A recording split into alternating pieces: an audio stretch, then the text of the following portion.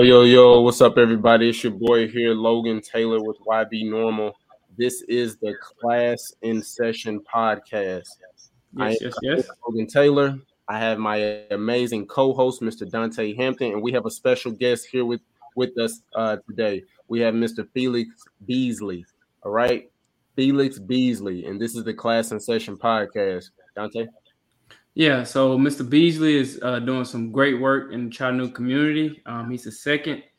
He actually had a career before this, and he was doing about 20 years working in the business sector and management.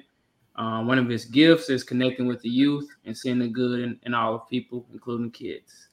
Prior to teaching, he spent many years volunteering at various urban youth centers and throughout the community. He has an undergraduate degree in business management from UTC, as well as having a certificate in pastoral care for Tennessee Temple University. And he has a master's degree in curriculum and instruction for education from Tennessee Technology University. He's coming up on his 9th year as being an educator. And like I said, Mr. Beasley is doing great things. We actually met Mr. Beasley our very first time when we actually did our first very curriculum in Orchard Knob Elementary. And we had a lot of kids over there from various tiers as far as behavior issues. And Mr. Beasley was making great changes over there. So, Mr. Beasley, we're excited to have you on the show, man. Thank you so much. Thank you.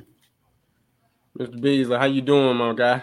Doing very well, very well. Glad it's getting a little bit of break for summer break. So I'm doing very well this evening. Thank you guys for having me on your podcast this afternoon. Oh, thank you.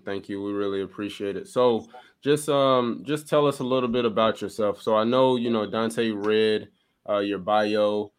I heard that this is your 8th year. So what made you I'm sorry, your 9th year, excuse me. What made you make a shift to want to get into education? Well, the shift really was not something I planned exactly. It kind of just happened. As Dante mentioned, God gives everybody gifts, and we have to acknowledge whatever the gift is. I never was a person that was quote unquote crazy about kids or young people, but that was the gift God gave me. And somehow or another, I always ended up in some type of role as being like a mentor, a big brother, or something as life just kind of traveled. Teaching, I ended up teaching many years ago, they asked me to teach Vacation Bible School out of the blue. 6 to 8-year-olds. So I got my feet wet with some 6 to 8-year-olds. They wore me out. They taught me good. Let's put it that way. But I enjoyed it. And then I went on to teach it for several years after that. So I was in the business sector. I was actually working in banking. And there's a program called Project Inspire, which offers people with undergraduate degrees, to opportunity to return to school and get a graduate degree in education. And you go through a residential program at the same time. And so I applied for it, and it happened to be the person that was recruiting knew me and knew of me and knew of my involvement at various throughout the community and working with young people. And he quickly kind of called me, and we got the ball kind of rolling there. I did my residency at Dalewood, teaching 7th grade, and went through the program in a year to. It was very intense because I was teaching during the day and then doing schoolwork at night. But I went through the program and graduated with my degree with a master's degree in education. So that's kind of got into it, and it's been a wonderful journey. I'll say that sometimes you're living and you think you're doing what you want to do, but when you get aligned with what God wants you to do and when you align with His will, there are days I wake up and I say I need to get a job. And then I realize I have a job, but it's because I enjoy what I'm doing so much that it doesn't even feel like work. I enjoy every aspect and every part of teaching and being a classroom teacher. People ask me, do you want to be an administrator? I said, no, I want to be in the trenches with the young people and modeling behavior and modeling what it means to be a Black male educator before them. I love that. A lot of people don't look at it from that lens, right? Like a lot of people look at it in the lens of, yes, I'm gonna be an educator, but now I want to be an administrator, right? Because some people don't like being in the trenches, as you say, and so I think that that's amazing. And I didn't even know about Project Inspire, and how you could do a residency, if you have an undergrad, and then be able to go to class and stuff. So that's amazing. So I commend you, and I tip my hat to you. And I always, always, always appreciate you for everything that you do, because like Dante said, we first met you at Orchard Knob, so that's when you first heard about us, and that's when we first heard about you, and we built a relationship from there, and it's been amazing. And so I really, really appreciate what you do. Thank you. Now, Mr. Beasley, what's a common myth, or should we say, a perception? No, we'll just say, what's a common myth you would say about your field or being a teacher? Just simply being an educator. What's something that everybody thinks, as far as a teacher, whether it is teachers have the easiest jobs, or, teachers nowadays, they say teachers are the new parents. What is a myth that everybody thinks that could be wrong or perceived wrong to the community, to the public? I think you hit the nail on the head. I think people think that teachers have like the easiest job in the world, and you'll have people say, I don't understand why teachers are always advocating for a higher pay or advocating for more. They don't work in the summertime. They get all these breaks, and it's just they work from the school is open 8 to 3. Excuse me. And so they think that that's the life of a teacher. But it really is a myth. And I think that for all of us who were once students, that's what we think. We went to school from 8 o'clock to 3 o'clock, and that was like a school day. But for a teacher, our work starts before that, and our work extends far beyond that. And as a matter of fact, the more content areas you teach, the more work you have to do. And so, for example, if you're an elementary school teacher who's teaching social studies, science, math, writing, reading, you have to plan lessons for all of that. You have to prepare your lessons for all of that. And then you also have to be able to grade papers after that. So, I'd say the average teacher works a minimum of 50 hours per week, even though the state of Tennessee acknowledges us kind of as a state employee that's paid for 37.5 hours. The average teacher works at least 50 hours, even if you were teaching a high school and you were teaching Algebra 1 class and the Algebra 2 class, you have to do a lot of work in the background in order to teach. I don't know if people really know that when you're teaching, you have to start thinking like a student, and we figure out what error will the student make. What do we think the student's what's going to be a misconception? What is going to be something that they're going to do that's not correct, and how am I going to correct it, or how am I going to let them figure out how to correct it on their own? So it's a lot of planning that goes into teaching, and in each lesson, each course that you're teaching, there's a lot of work on the back end that goes in. And typically in the school day, you don't have a lot of time between that 8 and 3, particularly as an elementary school teacher. You really don't have a lot of time to do any work there. Most of your work happens probably between 3 and 6 or 7 in the evening. And most teachers, of course, work on the weekends too. So we work a lot during the school year. And the only way I say the only way it evens itself out is when we get is the breaks, is summer break, because it kind of balances back out a little bit where you get, quote, some time off, but it kind of takes away from all the extra work that you've done throughout the school year. And speaking of hours, now this is just a little off topic a little bit. Now, do you think there's a setting to where things could maybe be like you do 4 hours here in a day, or is there a creative schedule you think for teachers, in order for them to be successful? I remember my little brother went to Hart Elementary, and they tried the year-round school. He didn't like it, but my mother liked it because they did basically quarterly almost. You would go for a quarter, you reset for 2 weeks, and you would go for a quarter. And it was unique, different, because of course with change, everything takes time. They end up not finishing it. But do you think there is a set of hours for a teacher or a setting to help them be, just cause less burnout? since there's a lot of teachers that are actually getting out of the field? Well, I've heard a lot of teachers make suggestions. I think that most people look at Finland. I think it's one of the school systems that has one of the greatest school systems in the world, and I think they go on a 4-day week, and they have 3-day, and they may go a little bit more of an extended school year. I don't know. I think that for a teacher, we have to learn to balance our time, to be organized, and to not wear yourself out. When I was a manager, one of the things I would always tell my team is you can only do what you can do. Once you've done what you can do, that's it. You can't keep pushing it and think you're going to squeeze and get more juice from the apple when the apple is dry. You have to give yourself time to rest, and really the effectiveness of your teaching is so directly related to your rest and how well you feel. So I don't know if there's a magic formula as much as there is a lot of really just a needing to find ways to include time for you and yourself.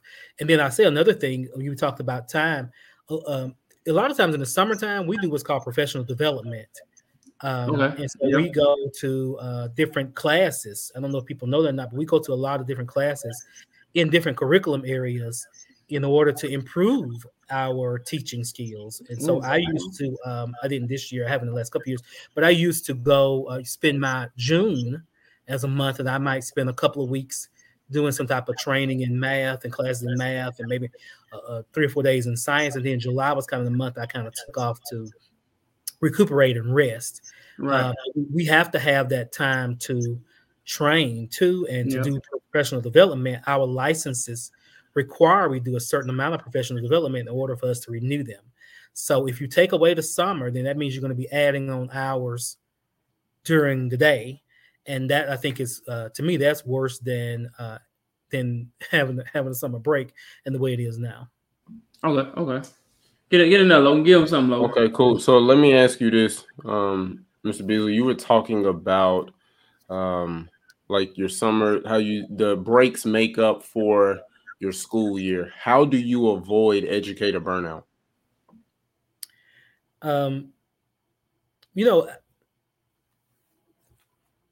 You have to remember the reason that you teach. And I think that this is just my personal opinion, I think that educators become burnt out because there's so much politics involved in teaching. And so there are all these parties that play, that have a say-so and provide input. And really, a lot of times none of those people are ever in a classroom or really, know what you're doing. And I think some of it's the stress from dealing with knowing that there are outside people doing things and controlling. I think that when you, if you step back and go back to what you love, I love what I do. And so whatever decisions you make, I can't always control what decisions the state or the county or the district makes. But I can control my passion and my love for the kids and for teaching. It's the same way as if they go and change or make a law and it changes or they change the roads. We may not like the way that the road has been changed, redesigned, but eventually, you look beyond that to get to your destination. And so I think that we just, as educators, have to be careful not to be caught up in all of the things that's going on around us, all of the evaluations.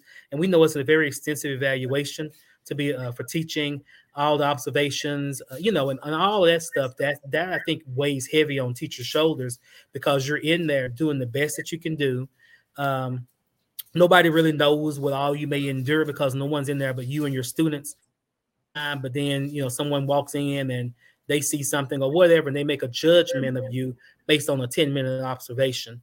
And I think that's what causes teachers to really become burned out because the people sometimes who are evaluating them don't really know that person's heart, nor do they know how that person's feeling that day. It's all about, oftentimes it's too much about numbers and trying to get this percentage of kids, whatever it is, and we just miss the whole point. And so I would just encourage teachers, and I would encourage people in life just in general, don't let yourself become distracted with the politics and rules and things that are going on around you. You do what you're supposed to do. And most of the time, if you're doing what you're supposed to do, then you're going to find peace and you're going to be okay Absolutely. because you can't control what other people are changing. You just do the best you can do and find peace with it. And then make sure you take time. Self-care is important. Take time to rest. You cannot take all your, my doctor was telling me his wife's a teacher. He said they went to the beach once and they saw a lady. She drug all these bags and books out there. And he looked over, he knew she was a teacher. She was grading papers at the beach. You have to be able to balance. Yeah. Well, I used to grade. Dante, I used to grade them on. That was my Christmas Eve ritual.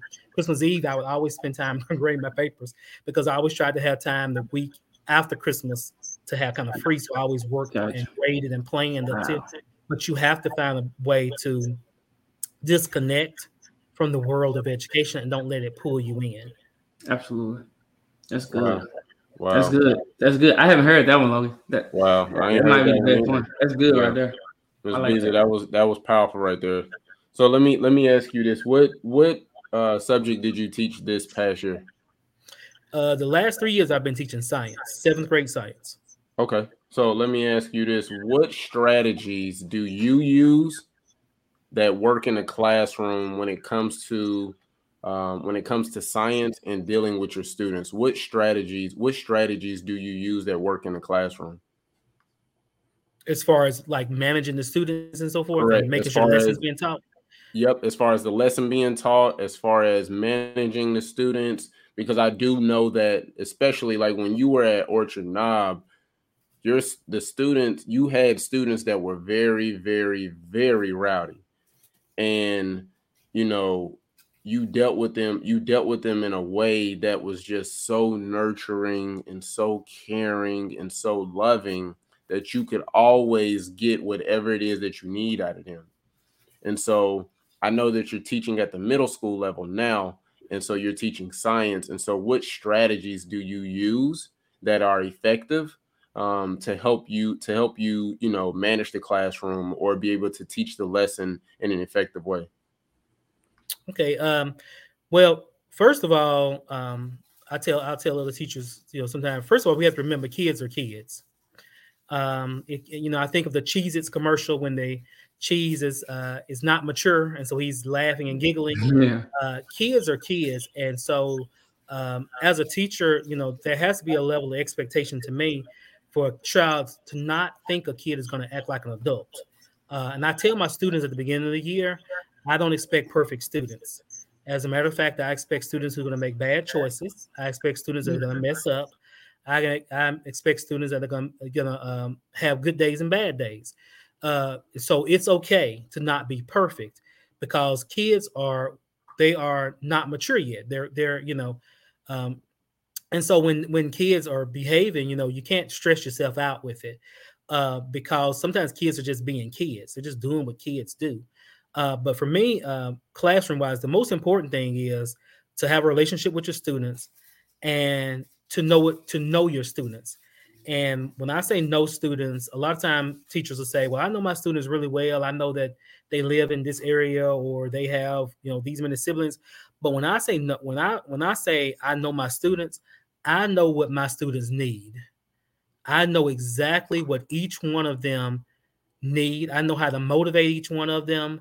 I know how to correct. I mean, I know my students. And so I won't say no two kids are the same, but we have to remember kids are individual. And so you can't treat, and I say that too sometimes, you can't treat all kids the same. And a lot of people get shocked. Oh, yeah, you got to treat them you can be equitable and you can be fair, but you can't always treat all kids the same because all kids are different. You have to know what each kid needs. So some kids, that if you're out of line or getting out of line, maybe a raising of the voice might turn it around. Some kids, you raise your voice, it would mean nothing, But one of the things I do with students, if they're not doing what I want them to do in classroom, I normally pull them out in the hallway, and I'll and a lot of times I think their peers will think, oh, he's in trouble or she's in trouble, but I pull them in the hallway and I'll tell them, I check in with them, hey, are you okay? And I'll say things like, I'm really disappointed that you know, that you weren't listening in class. And I really thought that me and you had a good relationship, and I thought you was on my team.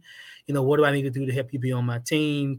How can we make it work? And typically little things like that are what changes a kid's perspective and perception of their teacher, because now all of a sudden we're working together. And so, and I never normally have to say, here's a consequence for it. But just the idea of wanting to be, on the teacher's team and being, you know, it, being being seen in a positive light is what changes the behavior. So, then the kid will go back. Most of the time they'll say, "Oh, I'll do better. I'll better." And when they go back in and they make improvements, I acknowledge that. Hey, oh man, I really do appreciate you. So you stepped up. I'm so proud of you, because a lot of kids just want positive attention and positive, hear positive things from adults. Kids always hear what they don't do right. So I make it very intentional to make sure I tell them what they do correct. I may not correct you just because you're misbehaving, and I probably won't correct you in front of everybody. You may act up, and I may not say much of anything to you until after the class, and I talk to you or whatever it is. You just have to know your kids. You just really have to know. You have to know your students. Some kids are really defensive. If I meet a kid and I know he's defensive already, or she's already defensive, then I'm gonna compliment them. Oh, I like those shoes, man. I love them shoes you're wearing. Yeah. Or if they're wearing a hat and shouldn't have a hat on, I'll say, I love your hat, but you're really supposed to have it on in class. Can you take it off for me? Things like that. But connect with them, and it'll turn their behavior around. It's really not that difficult, in my opinion. You just have to take time to know each one of your students, know what they need, and meet that need. I love it. So building the relationship. So how you build the relationship is that you make an effort, right? You make an effort to be equitable with each student that you have in your classroom, correct? Correct. And so being equitable, being respectful, and then knowing their needs. Let me ask you this. How do you know the need of which individual child need? Does it go by you asking them questions, or does it go by like, hey, I've experienced this before in the past with another scholar, so this is something similar? Like, how do you build off of that? I observe the student typically. I kind of do a temperature check of my classroom, and I also daily. So if my kids come in and they appear that their mood is off or something, then it's no point in me trying to teach you right now. Let me find out what I need to do to get your mood shifted back to ready to learn. But I observe the student. For example, and I'll just say there was a kid that he was a sixth grader when I met him, and I said he was doing something he wasn't supposed to do, and I corrected him. And he got he kind of got an attitude and smarted back at me. And I said, maybe we need to call your parents. His response was, I don't care, call my parents if you want to. So I met him as a sixth grader. I knew that the next year I was going to have him for a whole 180 days.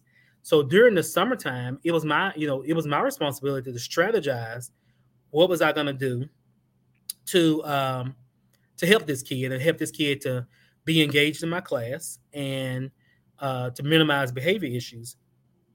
So I already knew that he was easily defensive. That's what I picked up. If anybody said something to him, he became defensive, somewhat argumentative. And so I know that if I approach him in the classroom in any way that's kind of correcting a behavior without establishing some good relationship on the front end, this is what I'm going to get back for him. I'm going to get a bad attitude. I'm going to get, I don't care. Call my mom if you want to, or whatever it is. So when the school year started, he would do things, and and I wouldn't say a whole lot to him, but I would say, hey, I would compliment him all the time. I love those shoes you got on. And his immediate reaction was, oh, you jugging? I can jug too. And I would just kind of walk off. And so then the next day I was like, man, you rocking that tie or whatever it is, and you jugging? It was every time, and this went on for about a month. So finally one day I pulled him to the side and I said, I thought that me and you were going to have a really good relationship. Seemed like every time I try to compliment you, you get upset with me. And his response was, you tried to compliment me? I said, yeah. I said, I told you I like your shoes or whatever, He said, oh, I didn't realize that's what you were saying. His behavior changed. Never had a problem with him. Never had a behavior issue with him the rest of the school year. He just needed someone, and in him, I could tell what the issue was. He had been constantly told what he was doing wrong, and he rarely heard things he was doing right. So I had to know him well enough to know that I have to undo that behavior for him to be successful in my room. And so, like I said, I didn't have a problem with him the whole school year. And the other teachers say they did, but I never had a problem with him. He always did anything I asked him to do. He did his work. I would let him teach my class sometime. Just really never had an issue with him. But you have to kind of observe them, read kids' body language. Children's body language tells so much about them, and try to figure out, instead of trying to make them do what I want them to do, try to figure out what can I do to draw them into the classroom? What can I do to make them feel comfortable? What can I do to help them to get this weight off their shoulders or this tension or whatever it is? And so that's what I kind of do. And it takes time.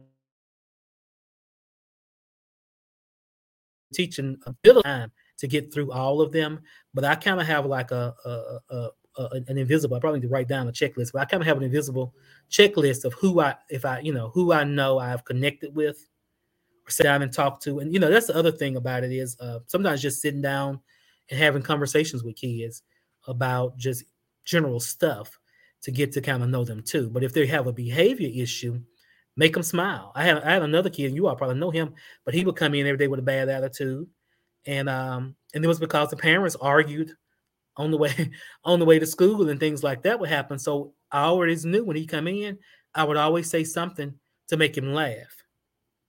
I would always do something, to make him smile and to release that anger he had when he walked in the door of that school at 8 o'clock in the morning.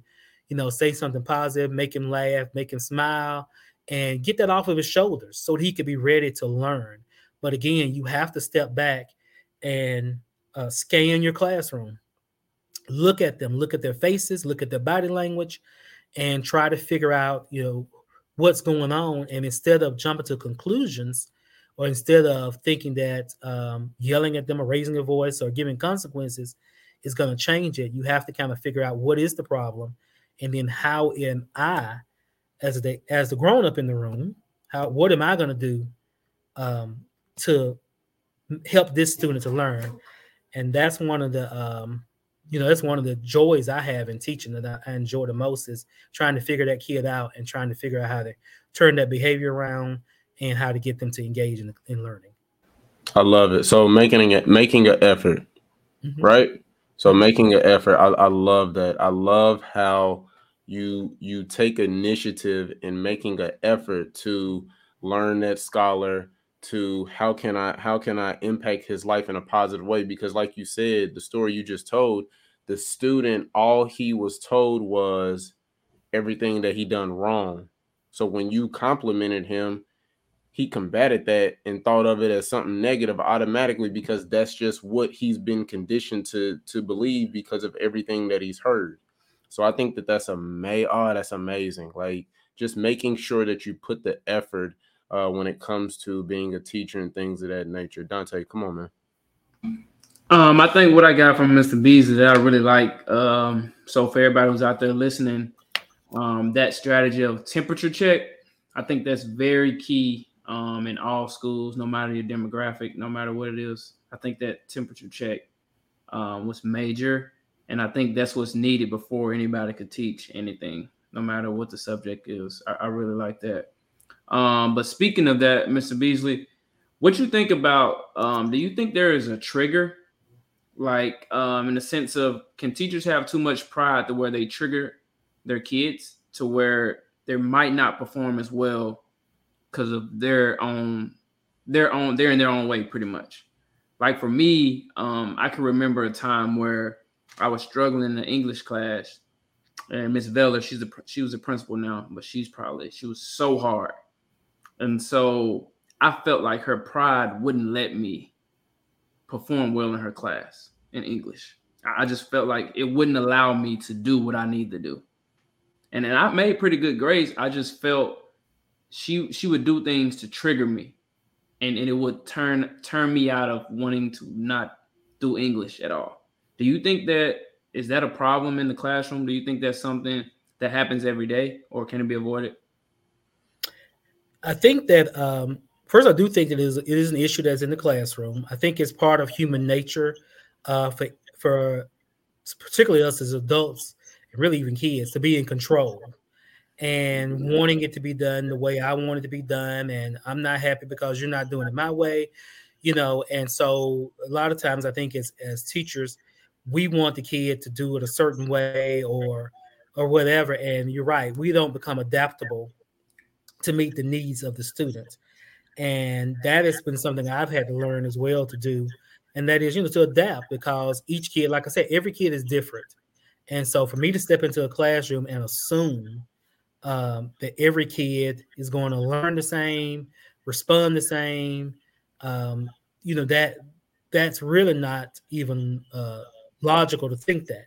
This past year, I had what I consider one of my most difficult classes, but it was difficult not because they had behavior issues. They were difficult because they didn't have behavior issues.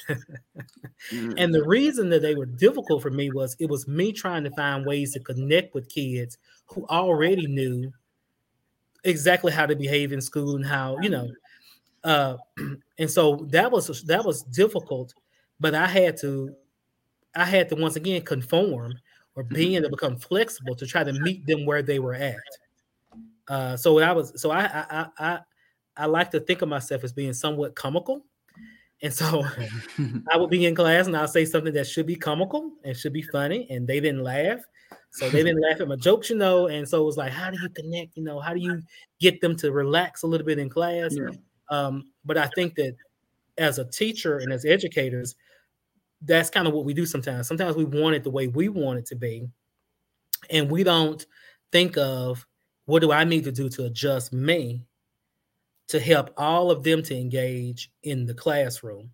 I'm working, I think a lot of times teachers are working really hard to get the kids to see things their way, but instead of stepping back and trying to adjust to see things from the kids' perspective. A good thing to do a lot of times as a teacher is take a survey in your classroom and, ask questions and get feedback from students.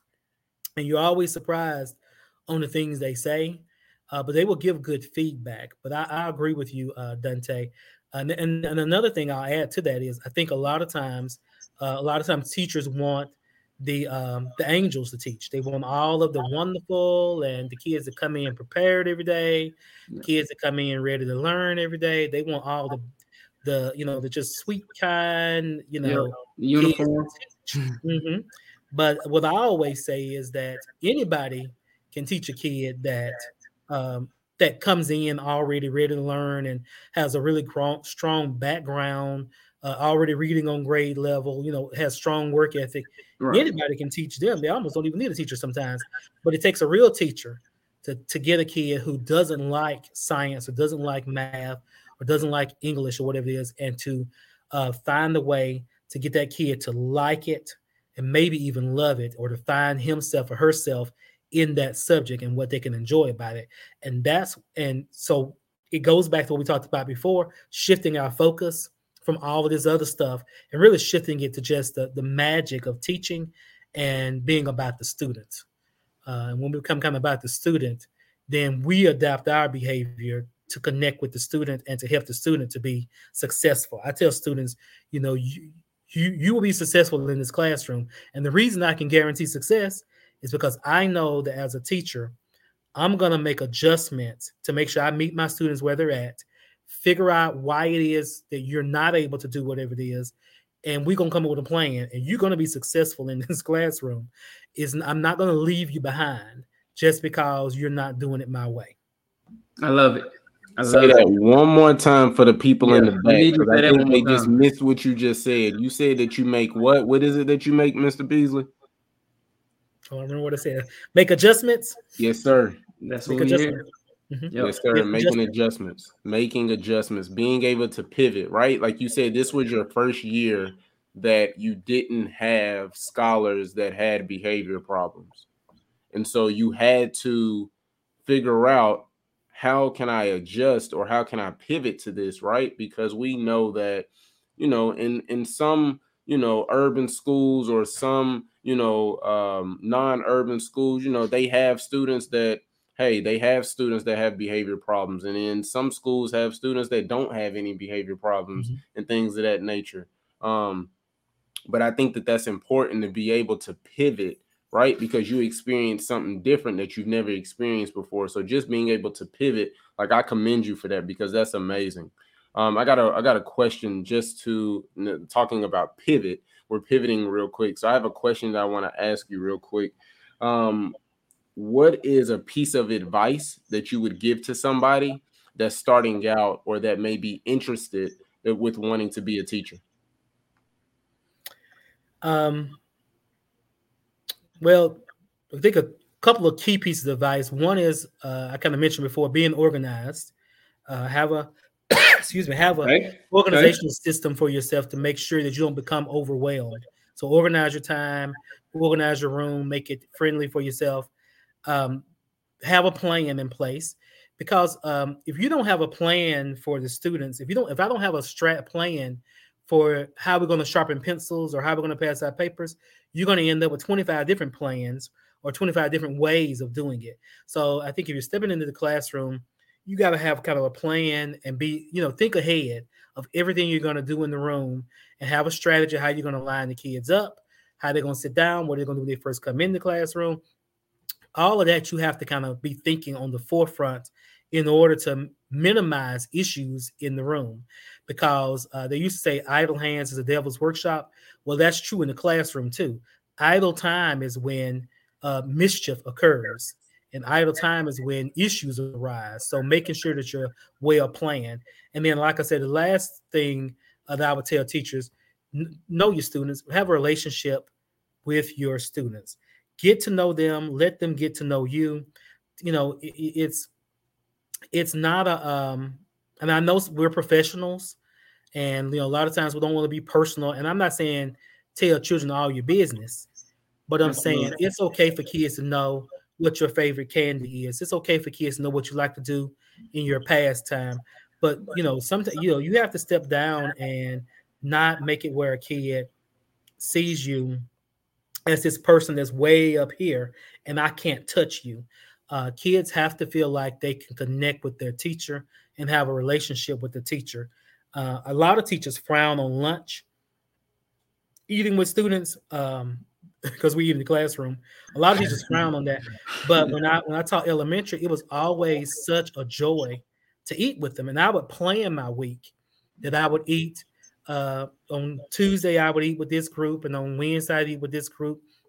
I would spend at least a couple days. Some days I take them back to the classroom, and I take all the girls up there one day, and then I take all the boys up another day. But those were just those times that they're not. You're getting to listen to them talk about whatever it is they enjoy, and you're getting to know them, and they're connecting with you, and you're not instructing them, you're not disciplining them. You're just the adult at the table, sitting there, listening to them. And that's what makes, even now we have lunch in the classroom. I eat with them and listen to them, and we talk. I just don't stand over my food. I want you close to my food, but we talk to each other, get to know them, get to know them. Go to their sporting events, but get to know them. But let them get to know you. That's key, because there was an educator on a TED Talk who said students don't learn from teachers they don't like. And I disagreed with her when I heard that, because I always thought, what does liking have to do with it? But I learned, she was a retired educator, but that's very true. Students struggle to learn from teachers they don't like. And students don't like teachers who they think don't like them. And I probably did say that again. Students don't like teachers who they think don't like them. So it's important that we, as the adult in the room, as the teacher, we make sure we make a special effort to make sure all of our kids know that we like them, we care about them, We don't have favorites, and that's why I said when I would eat lunch with them, I would eat lunch with this group one day and lunch with that group, because I wasn't picking favorites of who I was eating with. You have to have that connection. And I think if you can get a good relationship on the bottom, the beginning of the year, then you're going to set yourself up for a really good a good school year with kids working hard for you and doing their best for you. And so that would be my advice to anyone who's entering the profession. And then lastly, don't lose your passion for teaching. Don't forget why you're there. We're there for the kids. We are there for the children. And don't let all that other stuff, don't let the other teachers who are complaining, don't let them, pull you off track, them and their complaining or whining. You remember what you're there for, because I'm telling you, it's no love like a student love to a teacher. And there's no love like a teacher's love to a student, but your students end up loving you. And it is awesome to watch them grow. I love it. All right. So building relationships, being organized, building relationships. And what was the last thing did you say? Planning ahead. Having a plan.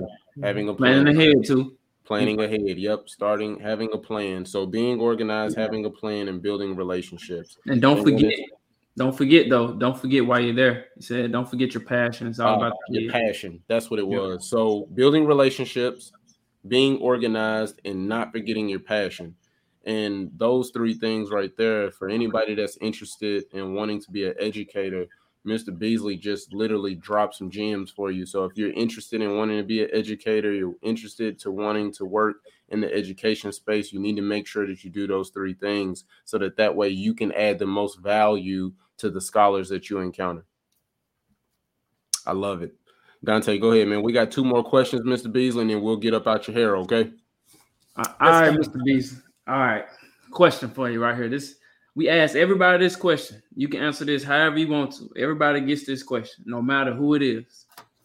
Is there a number, if there was a number, that teachers could get paid, or is there a plan or structure or some kind of foundation that you think that could be set in place to make educators feel their value to the fullest? Or should I say, do you think there's a number that could equal the same amount of value that you put in, the same amount of hours you put in every year as an educator? Is there a number? I don't know if there's a magic number because everyone's different, but I will tell you that probably the greatest complaint from teachers is the lack of being appreciated verbally or expressively. So I think that, certainly, I think the pay is a reflection of the lack of appreciation.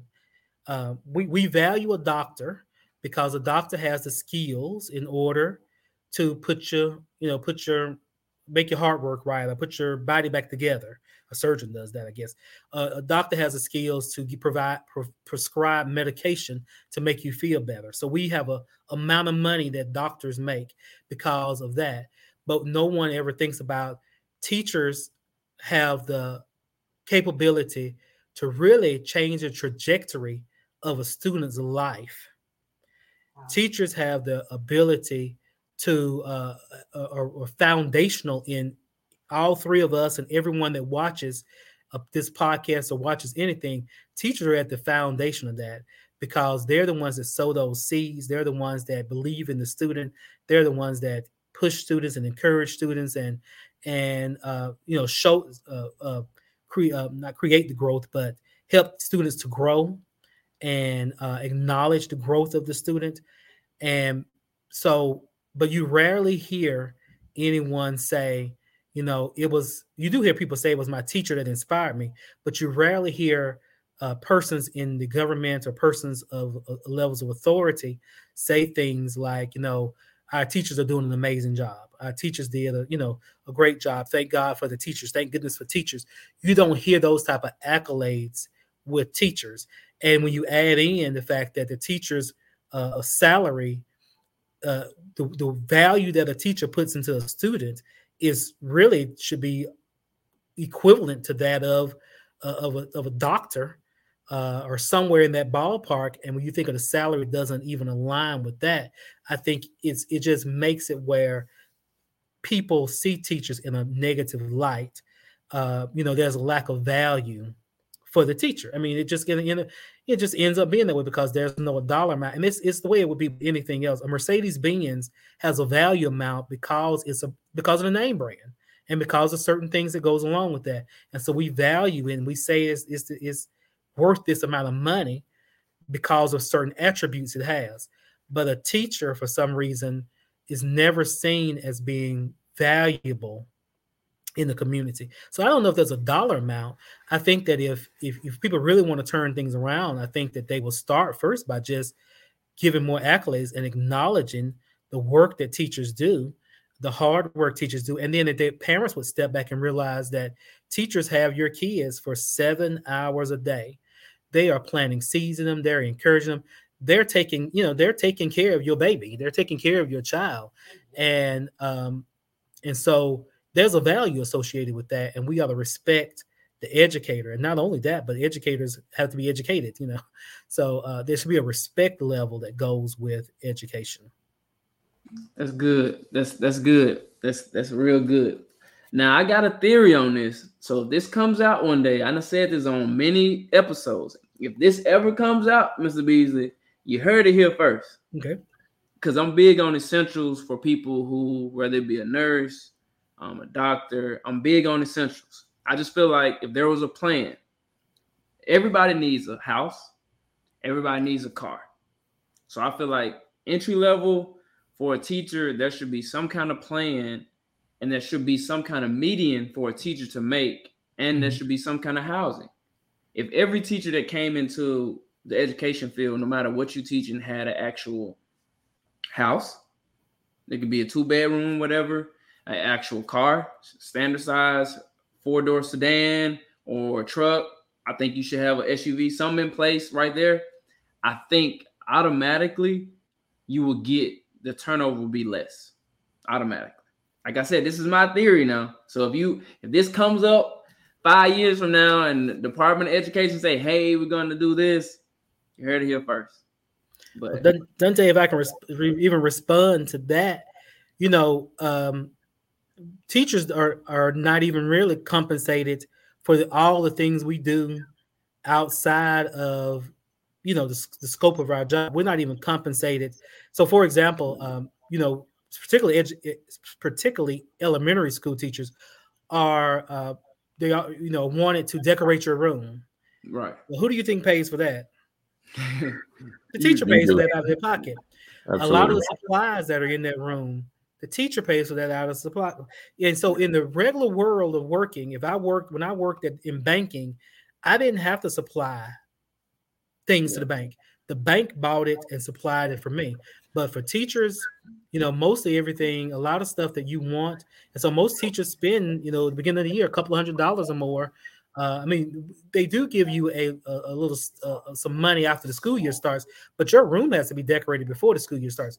So, all of that, if it's incentives for the kids, a lot of that even comes out of the pockets of the teacher. So we spend money in order to teach other people's kids. And I don't even know if people realize how much we invest financially into the lives of our kids. I love it. I love it. I love it. So you feel that if teachers were affirmed better, then you feel like the teachers would do better or do more. Am I understanding that correctly? I appreciate you pretty much. Because we're kind of like the children. When I say that students that are used to being told what they're doing wrong, typically teachers hear all the things we're not doing right. If a kid doesn't do well, we always get a lot of negative feedback. But I think if there was more, like you said, more affirmation and more encouragement and more positivity, and that is to be honest with you, that is a basic business strategy. If you study companies that have great workplaces, Like I think Google has one. McKee Foods used to have be one of the top in the country, but it was the perks and the things they did for their employees that showed appreciation that made people want to work there, and they reduced retention significantly. I mean, reduced turnover, excuse me, significantly. But if a school district was ran like a business in that aspect, you would have less retention. I mean, less turnover. I keep saying less retention. You want retention, less turnover, but just incentivizing, and tell them thank you and all of that kind of stuff. If you look at some of the companies that have low turnover rates and you see the strategies they're using, our school systems could do the same thing. I love it. I love it. So basically, the whole podcast is basically just making an effort, right? Just making an effort and putting an effort to show appreciation or to build that relationship or to, show kids, that they are equal or all scholars are equal and not treating, students, one or two students are not the same, treating them as an individual and just building that relationship and being organized and everything of that nature and having a passion for teaching and things of that nature. It all boils down to just making the effort. And I think that a lot of times educators that get burnt out or that have, these issues that with, quote unquote, they say bad kids and things of that nature, like you're not making the effort to build that relationship. And so my last question, Mr. Beasley, and I told you we had two more. This is the last one before we get out of your hair and get off of here.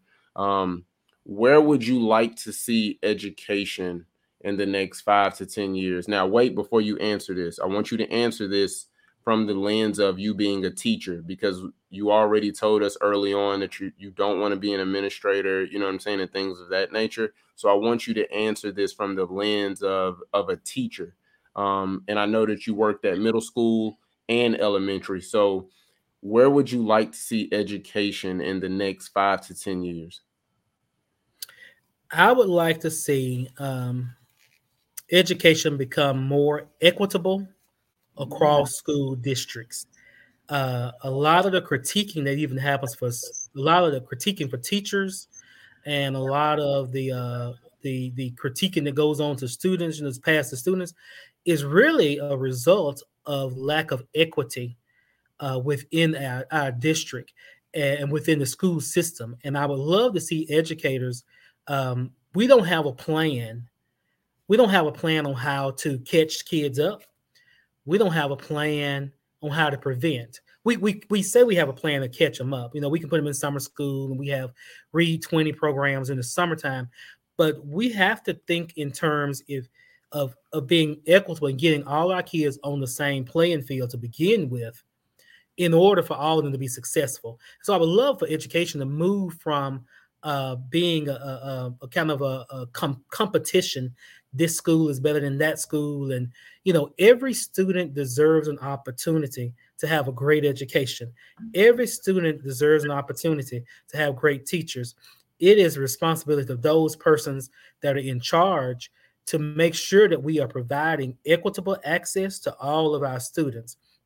If we know that a lot of our kids are living in poverty or from lower income families, we know that they're coming into school not reading on reading level. We know when they came in as a kindergartner, they were struggling with alphabet and struggling with reading, versus that student that may come from more of a middle class or upper class family that already is reading, has a vocabulary of 4,000 plus words or what have you. If we know that, which we do know that, what are we going to do to fix it? What do we do to fix it? Because if you're behind, you got to come up with a strategy to stop being behind. We cannot wait till our kids get in kindergarten to realize that they're behind in reading. And if they're behind in reading, then they're going to be behind in everything else. They're behind and they don't have number sense at the kindergarten level. I would hope that our schools would eventually realize that we need to be in the preventative. Let's stop being reactive. Let's be proactive and let's prevent this. Let's make sure that all of our students across the district have access to Head Start or pre-K or whatever you want to call it. But kids need to be in a learning environment as early as 3.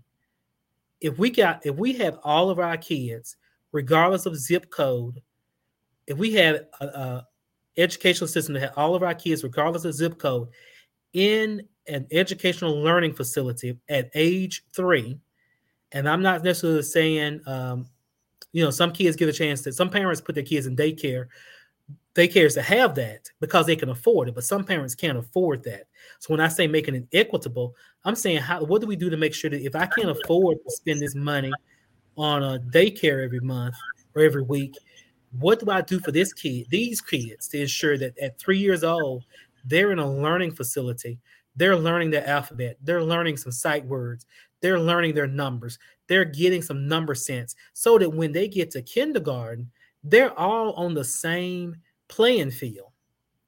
And from that point, everybody will move up at almost an equal pace, or at least everybody's on the same playing field. And you never get a perfection of 100%, but what I'm saying is that right now, it seems like we want to change curriculums, we want to change this, we want to blame it on the teacher, we know where the problem really lies, and it's not. We want to blame it on the parent. It's not a parent issue. It doesn't make a difference who you want to blame. Fix the problem. Fix the problem. If the bucket has a hole in the bottom, it doesn't make any difference whether I blame Dante for the hole in the bottom, or I blame Logan for the hole in the bottom, or I blame the people across the street for the hole in the bottom. The important thing is to fix the hole that's in the bucket. And so I would hope that our educational system at some point will say, hey, let's fix this hole in the bucket. Let's take some dollars and let's make sure that all of our urban youth have access to Head Start, have access to learning centers at 3 years old, so that when they come in, everybody kind of comes in on the same playing field. Because those kindergarten teachers and first, second grade teachers and third grade, they play catch up year after year after year after year, and they'll get critiqued and told how bad of a job they're doing because their child is not reading, their student is not reading, or the majority of their kids are not reading on grade level. Well, if you're playing catch up, you really worked hard to get them where you had them, but you're not being acknowledged for that. But instead, you're being criticized because you're not equivalent. Your student is not performing equivalent to that student who went to a private learning academy when they were 3 and 4 years old. And so that's what I would hope that our school district would, and at some point, would say, okay, let's just get all of our kids. Let's be the best district we can be. Let's get all of our kids on the same playing field. We know where the problem is at. Let's step in there. Let's make it happen. And let's make sure that we get early educational access for all of our children. And then we can catch up the ones that's behind, but see, it will prevent a problem from occurring in the future. All right. I love it. I love it. I love it. I love it. I love it. I love it. So, Mr. Beasley, again, thank you so much for coming onto our podcast. Thank you for rocking with us all these years. Anything that we can do to serve or help, don't hesitate to reach out to us.